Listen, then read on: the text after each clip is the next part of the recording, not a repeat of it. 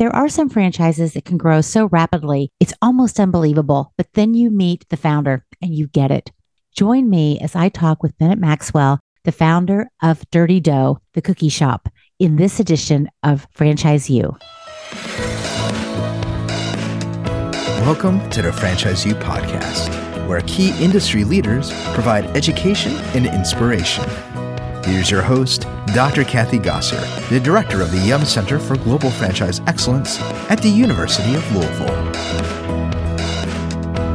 And welcome to another episode of Franchise U. With me today, I have Bennett Maxwell, and Bennett is the founder of Dirty Dough. Welcome, Bennett. I'm so glad you're here with us. Thank you. I'm excited to be here. So you are the founder of Dirty Dough, and by looking at your resume, I would call you a serial entrepreneur because you founded and you still own a real estate company. And I also read that you co-founded a solar business before that, and such diverse businesses. I can't wait to get into that. But you also believe and demonstrate that giving back to communities is very important. So let's talk a little bit about you and the career you've had so far. So you've done a lot of things in the past 10 years. Ever since you left school, you also have had some sales roles, you've done some teaching, and now you own a very up-and-coming franchise. Tell us a few highlights of your career, please. All right. Yeah, it's all over the place. It's awesome. It's that entrepreneur spirit, like what's the next thing? This is actually the longest I've been in a business. It's been about 2.5 years, about 2 years that I've been like full-time into it. And I haven't gotten bored yet. So that's a good sign. It's stressful enough that it's keeping me engaged. I got started my first real job out of high school. It was selling Cutco knives. I have those. Okay. It was great to, hey, you're 18 years old, go sell knives for $2,000. And I'm like, who is going to buy these? But you present it to people, and you also like a good takeaway from that one, it was all referral based. So you talk to somebody, you present to them, and it was very soft. It's like, hey, I get paid either way. You don't have to buy anything. Correct. But it was that I got paid commissions or $15 an hour, whatever it was, whatever was higher. So I was like, I'll do the presentation anyway. I'm not going to sell any of these things. And then I started selling them, and I built up some confidence. I was like, oh, wow, just because I don't have money to buy $2,000 knives doesn't mean somebody else does it if I present correctly. And at the end of the presentation, it's who do you know that would also be willing to listen to a presentation? And then they list, you're listing names, and then it's, okay, call them right now. So that's where the pressure came in, like, get me some appointments. But that really got me into like a confidence level of communicating with people effectively, and then turning one lead into 10 leads, and then those 10 leads to 100 leads. So that really built up some confidence. I served a 2-year Mormon mission where I was knocking doors, selling Jesus for free. So then when I came home, there's a lot of door-to-door companies in Utah that they said, we'll pay you if you go knock doors. So I was like, sweet. So I did some pest control door-to-door, and I found that I really loved sales. I stopped going to school at that time and dove right into the sales. And I said, I want to be a professional salesperson rather than just kind of do it as a side hustle. And it was great money. You can make a few $100,000 in a matter of a few months with just knocking doors, kind of crazy. So transitioned again. I did pest control for basically a 4-month summer and a 2-month summer. And then I did satellite for a 4-month summer. Then I did security systems for a 4-month summer. Then I did solar for a 4-month summer. And then I started a solar company, co-founded it with my brother. So it was all 1099 commission sales. So you're kind of an entrepreneur in the fact that you don't sell, you don't get paid. You don't recruit people. And even if you do recruit people, if you don't train them effectively and they don't sell, you don't get paid. It's all performance-based. So it kind of got me in that, kind of eat what you kill. So when it came time to start a company, I was used to that. Like, oh, if we don't sell, if we're not profitable, if we don't train well, we're not making money. And that was a really good kind of lead. Real estate is something I just have done on the side, just owning some properties and managing. I have somebody out of the Philippines that actually does a really good job just managing the property. So very passive. And then, it kind of led me to Dirty Dough. So okay, you have had a lifetime career in 10 years. Yes. Yeah, you definitely have. You have. And so now you've started Dirty Dough, which I can't wait till we start talking about that. But I want to ask you this question. Why did you become a franchisor instead of becoming a franchisee of an established brand? I didn't even 2 years ago. I can't tell you the difference between a franchisee and a franchisor. Gotcha.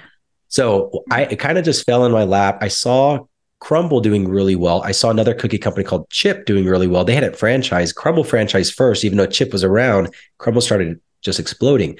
So I'm like, man, maybe I should buy a franchise. I found out that it was owner operated only, and that wasn't attractive to me. I kind of looked at that as buying my own job because it was like, you're going to make less money than you're making now, and you have to be a baker for 60 hours a week, and you have to work the full year rather than 4 months. And I'm like, don't really want that. And I know my title's the founder, but that's a half truth, maybe. It was a buddy of mine that started Dirty Dough. He posted on Facebook, I want an investor to go from selling cookies out of my apartment to a storefront. So I invested in it, and then I bought it from him, and I franchised it. So he said, I'm looking to sell the business. And I said, why don't you just franchise it to me? And he said, I just don't want to be a part of it. And I said, how much are you selling it for? And then I'm like, I'll buy it. Without even knowing anything about the business, I kind of just jumped on in there, and I thought, let's franchise it and see if we can become a national brand. And you're on your way.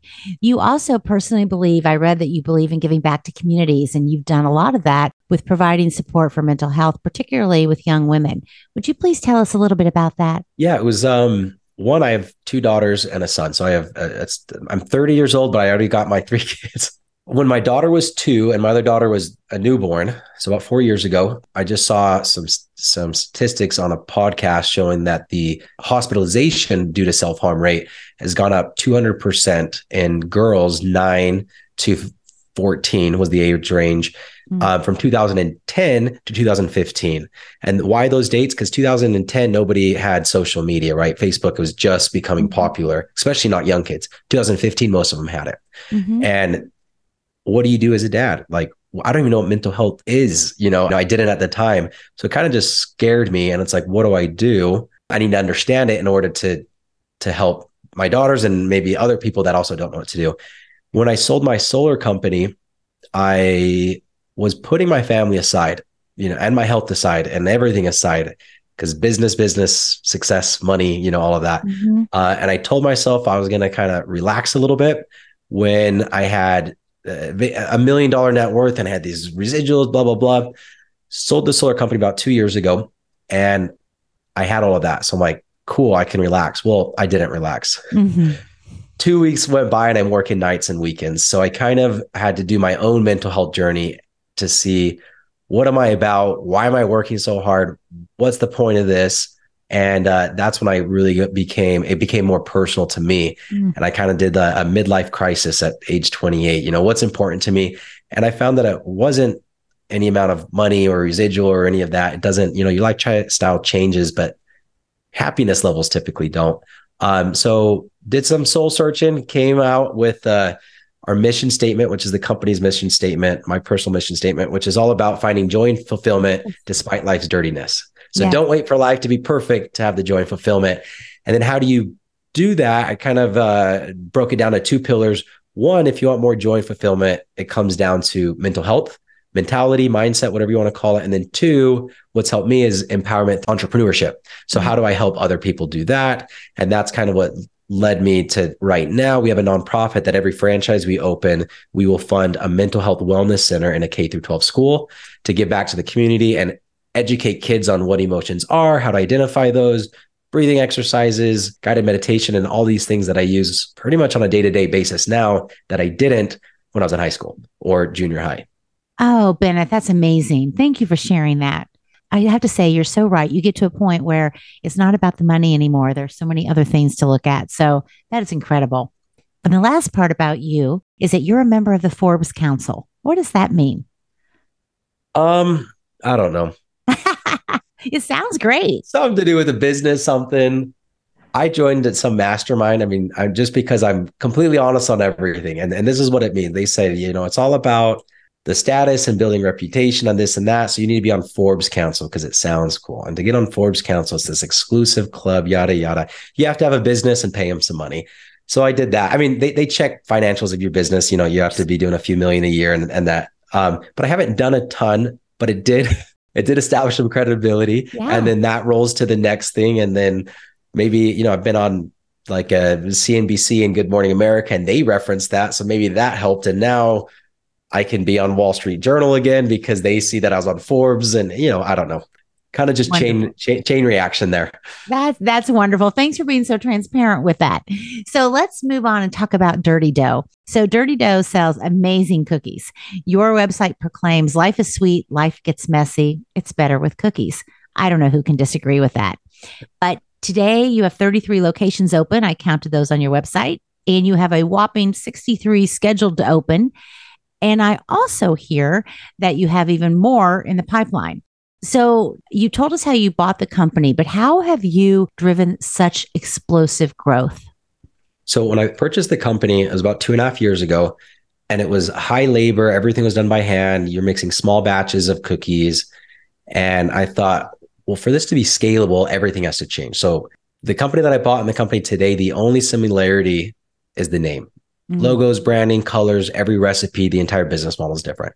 And I thought, I want to make this opposite of what I turned down, which was an opportunity to pay $400,000 to $500,000 to buy your own job. And I thought, well, can we make it simple enough that you don't have to live in the bakery to be able to operate it? So what are the pain points, and identifying those pain points? And it mainly comes down to inventory, ordering ingredients, dealing with waste. So we centralized all of that. All of our production is done in one facility. So you get huge discounts on flour, sugar, butter. You mix thousands of cookies at a time with a professional baker rather than a teenager. You portion everything with machines rather than doing it by hand. You get increased accuracy, quality control. Then you ship that out to your franchisees. Now your franchisees can open up a store for 50% of the cost, 30% of the cost. They don't need all of the labor. They don't need all of the overhead. They don't deal with all of the waste. They get the lower cost of goods. So it was a lot more to, I guess, bite off as a franchisor, but it's allowed us to advertise what I feel like we're the most simplistic food franchise model right now. I think that's the primary reason. The secondary reason is nobody wants to buy a franchise from Bennett, right? I don't know what I'm doing, but I went and got a really good board of advisors. Didn't have to pay them. You do some equity over a vesting period. Sure. And then got an amazing CEO that's been in food and franchising for 40 years.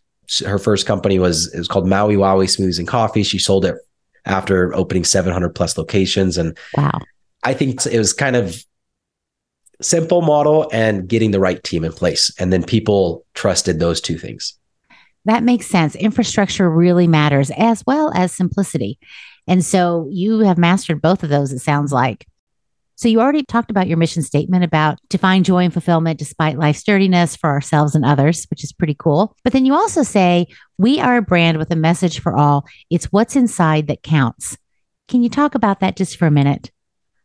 Yeah. So I was in the store early on. A customer came in and asked the employee that was working the counter, why is this called Dirty Dough? And the truth is, because it just sounded cool. This employee didn't know that. She said, Dirty Dough is because the dough is dirty because we have so many mix-ins in the cookie. And I was like, oh, that's a big differentiator from the competition. This was very early on. So I said, let's do how many chocolate chips are we putting in there? Let's increase it by 50%. Let's focus on the inside of the cookie. Then we found these specialized machines that will make 2-layer cookies and stuffed cookies and 3-layer cookies. So it's a peanut butter cookie on the outside, a chocolate dough in the middle with a hot fudge center.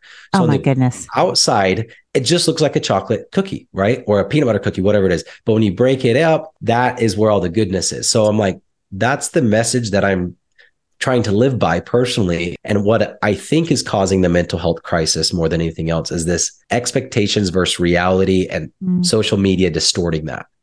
So let's bring expectations back down to normal. You don't need to look perfect on Instagram. You don't have to have a perfect looking cookie for it to be wildly delicious. So all of our cookies, we just focus on the inside of it. And then that's the messaging. There's a lot of messaging on all of our packaging, on the windows, in touch with our feelings, where we care about your feelings. It's what's on the inside that matters. Life gets messy and that's okay, perfectly imperfect. But that's what I'm trying to represent with my life and with the brand. And that, again, ties into the mental health and the Life is Sweet charity that we were doing. Yeah. That is pretty cool. So what's your favorite cookie? One of the cookies, actually, I just tried for the first time because it's out right now. I don't get to try all cookies before they go out. It's the better than anything cookie. So it's the G-rated better than sex cookie. Oh, gotcha. What is I it? think that's one of my favorite ones. Describe it to us. It's like the better than sex cake. The chocolate with some whipped cream, some sweetened condensed milk, and Heath, the Oh Heath my candy bar. It's goodness. really good. Oh my goodness. It sounds crazy good. So let's talk a little bit about the franchise model and what you've done with that. So I had a chance to read through your FDD, which is always interesting. I have just a couple questions there. Besides offering a brick and mortar franchise, you also have a mobile franchise offering. Can you tell us about that and maybe how many takers you've had on that? Yeah, we're just starting to push it, and we're going to push it a lot just next week because we have 6 in operation today, and these 6, I mean, we will have one event do more revenue than a store does in a week. And Wow. so because the customer, you're going to where the customers are, Correct. so the sales are a lot higher. Now the economy year over year, quick service restaurants are down. Mhm. And so that's causing some hesitation with, different, do I want to hold off? Do I want to buy something? Do I want to get a franchise? Well, the risk there is, well, what do I do if things continue to go down? And then it comes down to what's my break even point, which I think we're doing really well with operating out of less than 1,000 square feet. You only need one employee to run the store. But to take it further, well, if you only have a trailer or a food truck, you Mhm. don't have a lease payment anymore. And then when you're selling at an event, rather than $4 a cookie, you sell it for 5 or 6. So your margins are higher, your labor's less, and there's less risk involved. So yeah, we started offering that. Now we have 6 in operation. We have maybe another 10 being built, and then we're going to our franchisees next week. All of the ones, which is pretty much all of them, we've sold 370-ish franchises. Wow. We're going back to all of them who've bought more than one and say, hey, do you want to trade in, location number 4 for a mobile? So rather than taking 4 years to develop 4 territories, you could buy a mobile franchise and be operating in less than 3 months with great revenues. And then it helps us, obviously, because we get royalties. And Right. it helps them because they have cash flow. And then it works really well for cross branding. Number one question these mobile trailers get is, where are you located? So it Mm. really favors I'm at the carnival. I got exposed to the brand for the first time. I love the cookie. Where do I go tomorrow when the carnival's not here? I have to go to the store. Isn't that great? I think it's a brilliant strategy because like you said, you can go where the customer is. Yep. So that makes a lot of sense. Do you have any takers on that from your current franchisees? So we have 6 already in operation, Yep. 6 franchises, and then another 10 under construction. And we just started. What we're doing is getting the financials from these 6 that have been running events this month, Gotcha. and then we're going to share some top line revenues, things like that, with our current franchisees. Because they're current, we don't have to stick with all the guidelines of FDD. Or maybe I Right. should check that. Maybe I should ask you. Do I? That's Well, me. I have all these ideas and I say them and I plan on them before I even talk to my attorney. yes, I'm not an attorney, but I believe that once they say have read the FDD and signed a contract, that you're fine. But I'm That we not can an share more attorney. financials. Yeah. So I'm gonna have to check on that. But Yes. I think it'll go really well. And either Yeah. way, we're just training the sales team to offer these more because it's hard to sell something when there weren't any in operation. That's But now right. we have them in operation. So now they believe in it and it's a lot quicker turnaround time. I think it's an easier sell for them. And then I think it's a better business model for the franchisee. hmm I think you're right there. So I also noticed that you have a minimum sales requirement. Why is that? Most of what is in the franchise disclosure document is template from the law firm that you use. And then you kind of just go back and forth with Yep. numbers. This was before I hired a CEO, and and so I'm talking with the attorney, and what do you want your minimum to be? Why do I have to have a minimum? Well, if they're not doing a minimum, that means they're probably not working. It's not worth keeping the store open anyway. So you just have to reserve these rights. And I say, hey, what do you recommend? And what do I think? And you kind of just meet somewhere in the middle. But yeah, I mean, I can't even remember. That was 2 years ago why we came to that number. No, yeah, I don't know. That's fine. That's fine. I just found that to be interesting. Not everyone has it, but some do. So I always like to ask about that. Well, let me ask you this. What qualities are you looking for in a franchisee of your brand?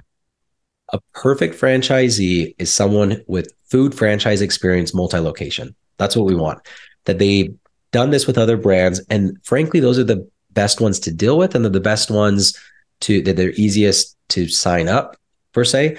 You get somebody that invests in real estate or solar or something like that. And, because I did make that mistake selling whoever kind of at the beginning, right?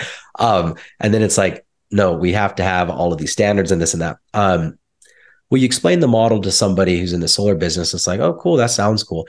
You explain the model to somebody who owns a Jimmy John's that has to bake their bread fresh every single day. They throw away their bread. They have how many different vegetables that have to be fresh and ordered on time. And they have how many SKU items. And you can explain this to them. And you're like, wait, all cookies are baked directly from frozen. It's the same time, temperature, and fan speed for every single cookie. And I need one employee to run it. And I get to use my leftover cookies the next day and repurpose them in a cookie shake. Like, yeah, sign me up. They appreciate the model a little bit more. I can understand that. Wait a minute. Did you say a cookie shake? We do. We do cookie shakes and what we call a dirty scoop. So it's a warm cookie in a bowl with ice cream and then some toppings, same toppings that we put on the cookie. And it was just developed. I just wanted a way to reduce waste. So what can we do with our day old cookies? And they're still delicious. I mean, it's not like they're not delicious. So, no, I mean, cookies have a shelf life. Yeah. Easily 7 days, but you don't want to go into a bakery and pay $4 for a day old cookie. Right. Knowing it's a day old cookie. If it's a shake, nobody seems to mind because if anybody's followed anything that I do, they know the business model. They know it's a day old cookie. Yeah, exactly. And they really don't care. Once you put anything with ice cream, it's all good. So there is that. Well, thank you for sharing that. And you said you're looking at 300 franchises open. What is your ultimate goal, Bennett? 1,000 is a nice even mark. We can get 1,000 of these suckers open in 5 years. That would be awesome. And then but the bigger thing to that is, what does that mean though? To me, 1,000 open stores is probably 300 franchisees that we can empower with added income streams. And looking at a lot of the companies that we modeled this out of, the decentralized production model, Great American Cookie Company does this, and Mrs. Fields. Both of them have been around since 1977, 46 years. Jill's company, our CEO, Maui Wowie, was founded 40 years ago. She still has franchisees in her system for 40 years, which is amazing. I'm like, that's really cool. Now you're creating generational wealth for families because nobody's going to run it for 40 years. That goes to their kids, right? So that's a big part of it. And then what good can we do in the world if we have 1,000 wellness centers up and running, educating, 10 to 30 students every single day on emotions and mental health and how to regulate those. And that's where I'm like, 1,000 stores, I think we can make a big, big difference there. Absolutely. Absolutely. So let's talk just a couple minutes about what's been in the news with Dirty Dough.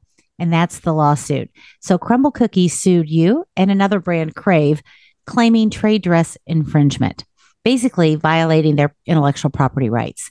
So they claim that your cookies and your packaging are just too similar. And you fought back with some incredible satirical YouTube videos and even some billboards. Would you mind talking a little bit about this? What you can? Yes. So this was back in May 2022. We didn't even open a franchise yet. And we're getting sued. And Crumble it was $1 billion revenue company. Like, come on, guys. But you get the lawsuit and you're like, oh, shoot, I'm going out of business. You can't. And then you read the lawsuit and you're like, what?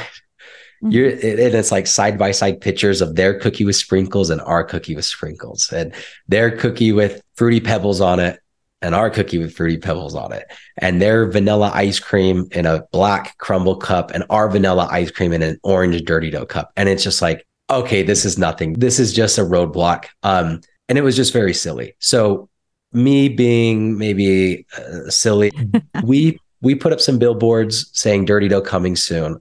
We're both headquarters in the same Utah Valley. The next month, Crumble being here for 5 years, they never put up a billboard. As soon as we put up a few billboards, they put 50 billboards up. Oh my gosh. And then so the lawsuit happened. So they're like, okay, we're going to respond with this billboard. So we did some billboards that said, cookies so good, we're being sued. And we don't crumble with competition, and just some other remarks. Yes. Like that the cookie's so good. And this is, Utah Valley, a lot of very religious people. And so we put a picture of a cookie that's like blurred out and the word censored over it with the Oh my cookie so gosh. good we're being sued, as if it was like a, X-rated image. Oh my Um, gosh. just having fun with it. And Yeah. then posted that on social media and I tagged Crumble. I'm like, I love your billboards. What do you think of mine? Oh my gosh. And people liked that. They thought it was funny. Yeah. Anyways, and then we made some videos detailing every point of the lawsuit, because I was like, no, we're not hiding behind any of this. This lawsuit is bullshit, and I'm going to explain it all in a funny way. So every single point that they had, or almost every point, we put in videos, satire videos. And then I did do a LinkedIn, a social media kind of campaign on, here are the 13 points of the lawsuit. I'm going to tell you why all of them are stupid, broken down in detail with evidence. And people followed that, and that got us on some good news channels, some national Yeah. news channels, and then it sold us hundreds of franchises. So Isn't that it definitely something? went our way. Isn't that something? I know I saw one of the videos where you were talking about the sprinkles, oh, and the sprinkles are proprietary. It was just so funny. And Yeah. then I actually saw another one where you were portraying the other side and you were trying to shut down some kids that were selling their grandma's cookies. And that was pretty funny too. So I have to admit, I was pretty impressed with that because you obviously are moving forward, Bennett. And that's exactly what a strong franchisor should do. Yes. So well Trying done. to. Well done. Well, thank you for sharing that. So, I think about, gosh, look at your career and you told us that you were 30 years old. You've done so much already. What are you most proud of? I think I'm most proud of when I sold the solar company, that I was able to go through that mental health journey of my own and really determining what's important to me. Because I think what happens in the entrepreneur world is I'm going to be happy when. Right. And then that when, it's when I have my first company, when I sell my first company, when I have my first passive income, when I have my first $1 million, and every time you achieve it, you get a great dopamine hit. And that goes away in a matter of hours, minutes, days, weeks, it doesn't matter. It goes away. And then you immediately set the next goal. And I think that a lot of us, myself included, always falling back into it, you don't ever take a moment to be present and to enjoy life. And then you get to 50 years old or whatever, and you're like, crap, why did I miss my kids' soccer games and things like that? So now looking back at it, again, my oldest is 6. So I kind of snapped out of it when my oldest was only 4. And I had kind of an example that happened maybe 2 months ago. Going to Las Vegas, we're talking with the Allegiant Stadium where the Raiders play to become their official cookie. We had all the tours set up. A guy that owns like 120 KFC franchises, a few kind of celebrity type. I had 6 meetings set up, flights booked, everything. Yeah. And then I see on my calendar, Mia's kindergarten graduation. She's 6 years old. And so I didn't really think of it. I'm just like, oh crap, sorry. Like, I'm not going to be able to make it. Let's go on a date before. Let's go on a date after. What do you want to do? And my daughter was fine with it, and my wife told me later that night, she goes, she's only going to graduate once. Right. And that's all I really needed to hear. I'm like, yeah, what's the point of all of this? So I texted everybody and I literally said, I'm sorry, it's my daughter's kindergarten graduation. I'm going to have to reschedule. And nobody cared. But that is a moment that I'm like, I'm going to do that 10 out of 10 times. I'm going to go to the soccer games 10 out of 10 times. Doesn't matter who the investor is or the potential deal. None of that even matters if I don't have a relationship with my family. So being able to realize that, yeah, definitely the most proud moment. That should be. And my last question for you is, you said when you started franchising, you didn't even know what a franchisee was compared to a franchisor. What do you wish you had known before you started that journey? Everything. There's so many things. What do I wish I would have known? One of the things I'm doing right now, like I just got off the phone with the founder of Great American Cookie Company yesterday, and he kind of told me the same thing. He's like, this is the experience with my first 10 franchisees. And the pattern seems, after talking with a lot of other franchisors, is you're so desperate is probably actually an accurate word, just to get your first franchises, that you don't do it correctly. Now, if I went back, could I have done it any other way? I don't think so, because you're not going to get the best franchisee your first franchise anyway. But that is something I wish I was more careful with. I also was warned time and time again, grow slow, you're going way too fast. But I'm just like, my model thrives off of rapid growth, because every time I open up another store, my cost goes down and I pass those savings on to franchisees. But still, if I was going back, selling 375 franchises in under 2 years and opening up 34. I know you said 33. We're at 34 now. Oh, good. 14 months. That was a little crazy. I wish I would have gone a little bit slower, I guess. I don't see you doing anything slow. Just saying. It has been wonderful talking with you, Bennett. Thank you so much for your time today. Thank you. It was great being on. Franchise U is brought to you by the Yum Center for Global Franchise Excellence at the University of Louisville. For more information on the center, visit business.louisville.edu/YUMCGFE. Thank you for listening to Franchise U.